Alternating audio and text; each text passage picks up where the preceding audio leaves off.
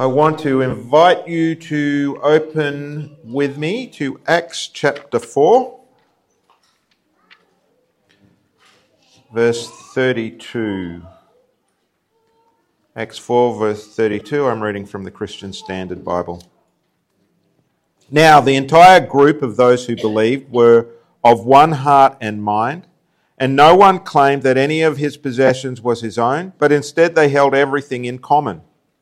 With great power, the apostles were giving testimony to the resurrection of the Lord Jesus, and great grace was on all of them. For there was not a needy person among them, because all those who owned lands or houses sold them, brought the proceeds of what was sold, and laid them at the apostles' feet. This was then distributed to each person as any had need.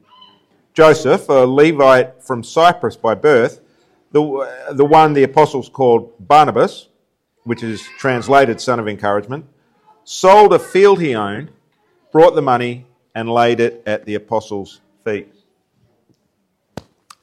If you're a gardener, you might know about companion planting. It's the idea that you plant different kinds of plants together so that they benefit each other. So you might plant corn with zucchini, and the idea is that the tall corn stalks will shade the zucchini bush, and the zucchini leaves act as a kind of living mulch for the corn's roots, and both plants are meant to do better as a result.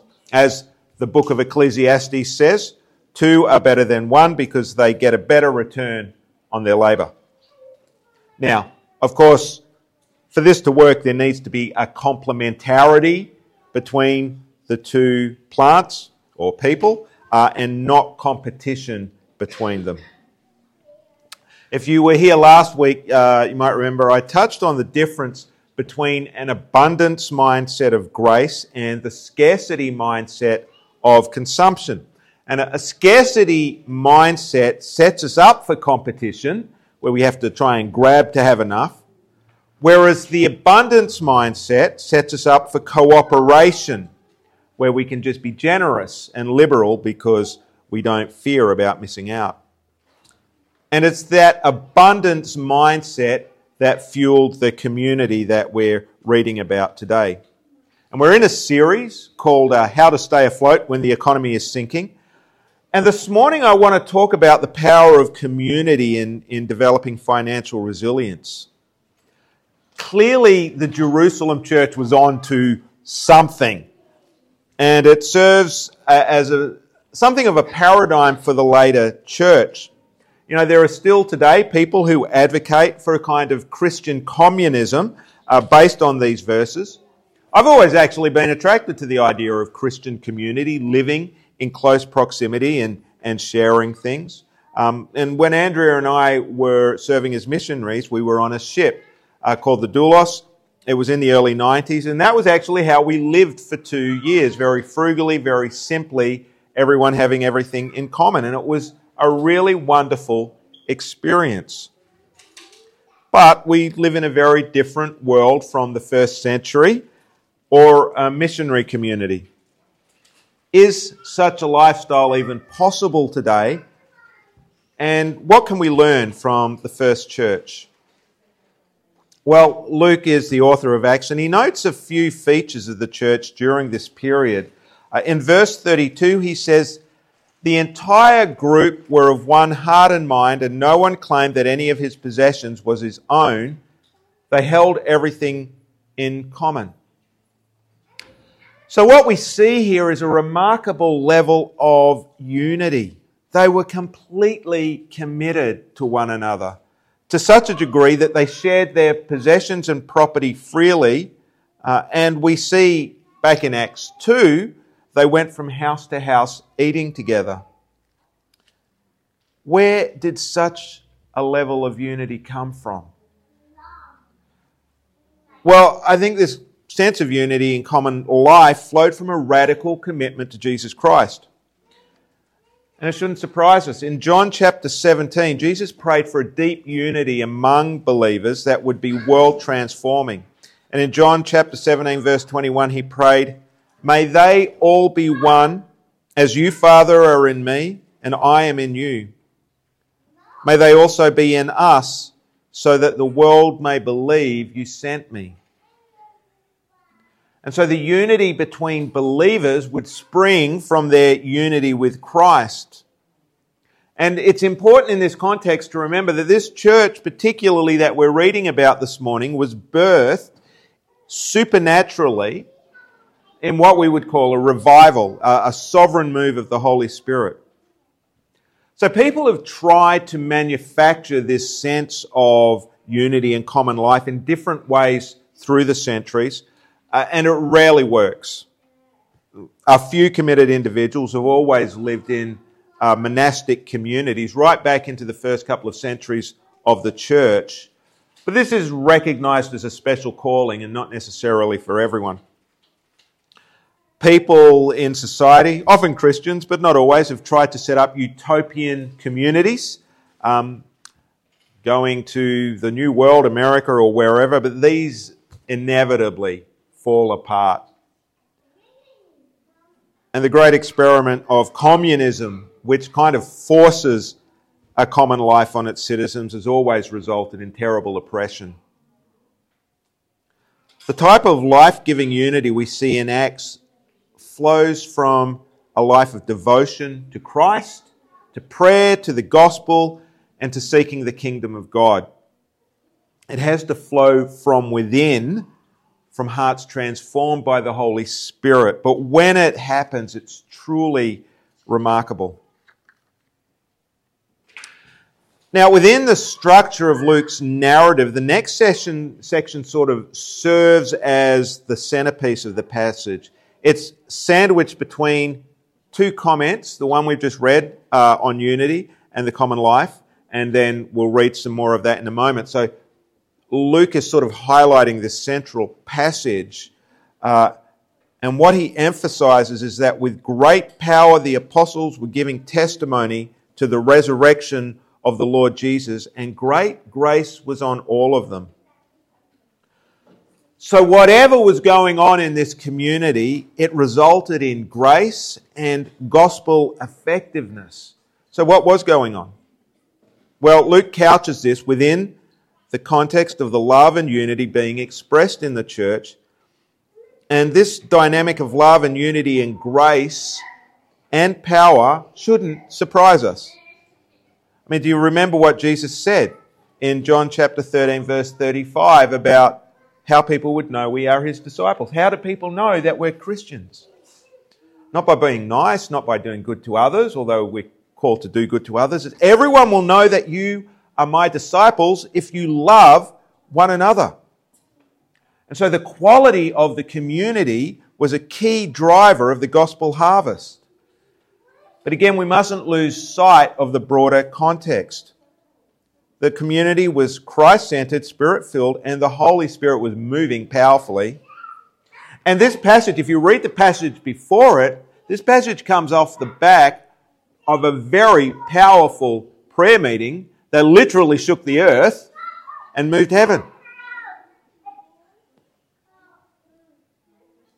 So isn't it remarkable that these things go together? Well, maybe not. Prayer, unity, and fruitfulness. So it's in this context of revival and unity that Luke then describes a community that was experiencing abundance. He says there was no needy person among them. Why? Because those who had more than enough, that's the rich, or those who had enough, sold their houses and lands and donated the proceeds to the church's welfare system, or their welfare program. So does this mean you should go and sell your house or your car and donate it to the church? Well, no, I don't think it means you should do that.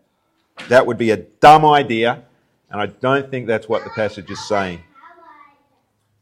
So, in the final little story we read about Barnabas, who sold a field.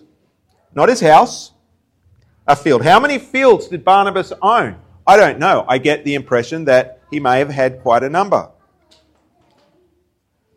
There's no indication that he made himself broke.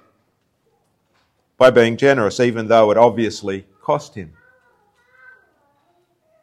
And it doesn't mean that Paul became rich at others' expense either.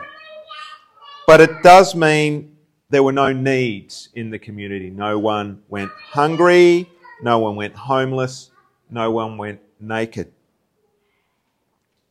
Now, I'm sure this common life and this generosity went just beyond welfare as well.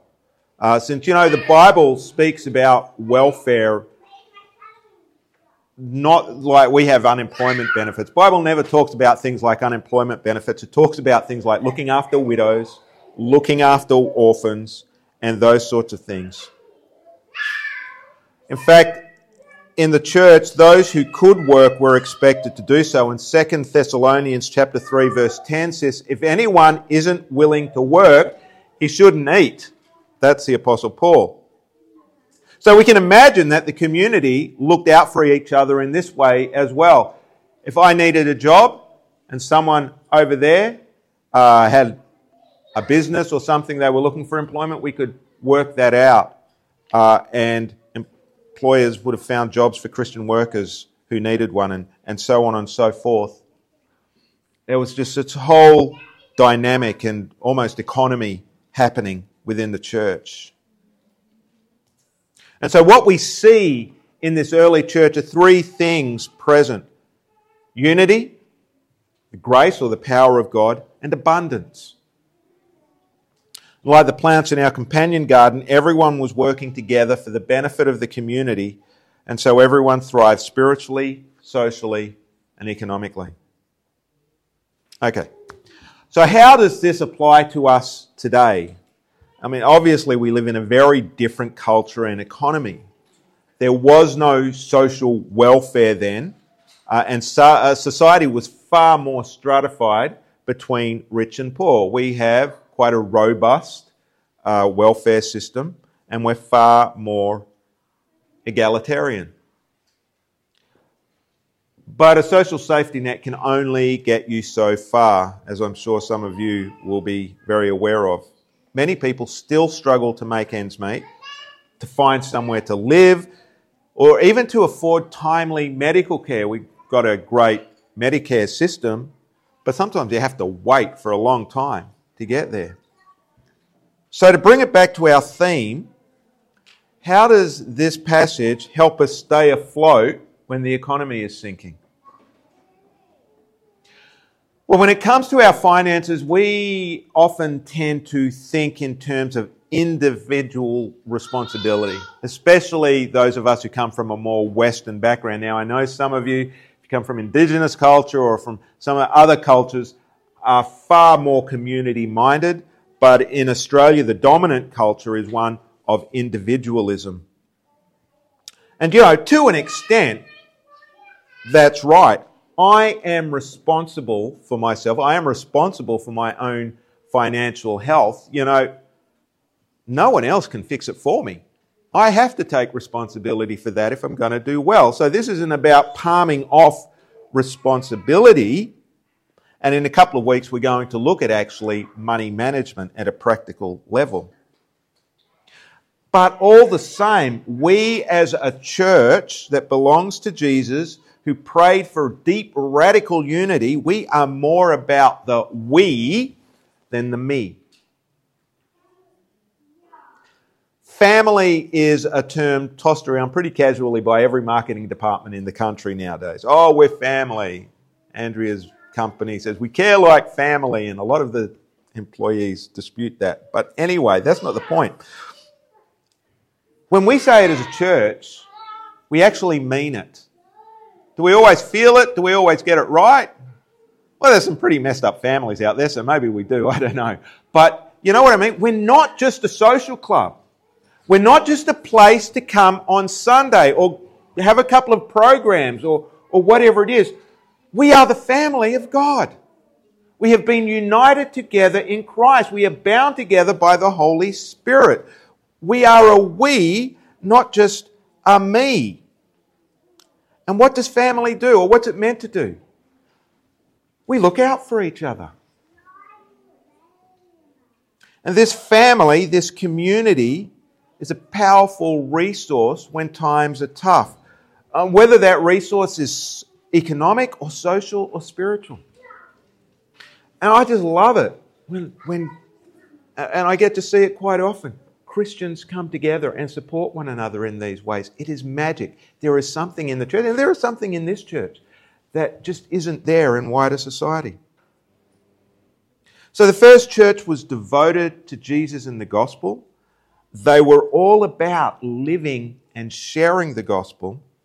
It was a church at prayer and experiencing a move of the Holy Spirit. And as a result, the practical expression of care for one another was an outpouring of love and an expression of the unity they had in Jesus. It wasn't an obligation. It wasn't something they were guilted into, and it wasn't something they had to manufacture. And I guess that's what I want to drive at this morning. Whatever this common life for us in Christ means, it has to come from that place. It has to come from the vertical relationship with God and love for one another that flows out of that. It's not something we can manipulate. There's a scene at the end of the 1990 movie Navy SEALs in which this SEAL team has gone on this big mission and they've completed their mission and they somehow wind up stuck in the ocean and they're waiting for extraction by a submarine. So they're just sort of sitting there. And what they do, because they're just treading water literally, is they all link arms and there's this big circle of these Navy SEALs treading water and holding each other up in this hostile ocean while they wait for the submarine to arrive. How do we stay afloat when the economy's sinking? Well, we stay afloat together. And as our economy faces some strong headwinds, we talked about that last week, there's an opportunity for us to explore, to learn, to find financial resilience together as a loving Christian community. So what does that look like? I actually don't know. I haven't come with an answer this morning. I want to just open up a conversation. Because I could come with some sort of idea and I don't want to fall into manipulation because it has to come from the heart. It has to come from a move of the Holy Spirit. It has to flow out of the dynamic we have in Jesus. So I want to ask you, what could it look like? What are the needs in our church community? We often talk about the needs in our broader community and we need to, as Christians, care for that. But good deeds begin with the household of faith. There's no point caring for people outside the church if we're struggling within the church. And I'm not saying we are, but what needs do we have? What might be the opportunities for gospel witness through radical acts of love and unity within the church? But once again, I want to say as we think about this, and I do encourage you to go away, talk about it in your families, talk about it in your discipleship groups. Just pray about it. There's this, seek God. Ask Him to do a fresh work among us so that we can more deeply reflect the love and unity that He longs for in His church. Let's pray. So, Father, I'm just really challenged by this passage this morning, and I have to admit I'm a little bit at a loss with what to do with it. Father, I just hold this up as your word is challenging. Your word is countercultural. Your word is amazing. And Lord, perhaps what we see here is just something we long for in the New Jerusalem, when your kingdom comes in fullness. But Lord, just move among us. Show us how we can have a little taste of heaven amongst our midst now. But Father, most of all, we just recognise that I am selfish. Father, we live in just a messy world. Please, you move us. You speak to us. You do something among us sovereignly, we pray. In Jesus' name. Amen.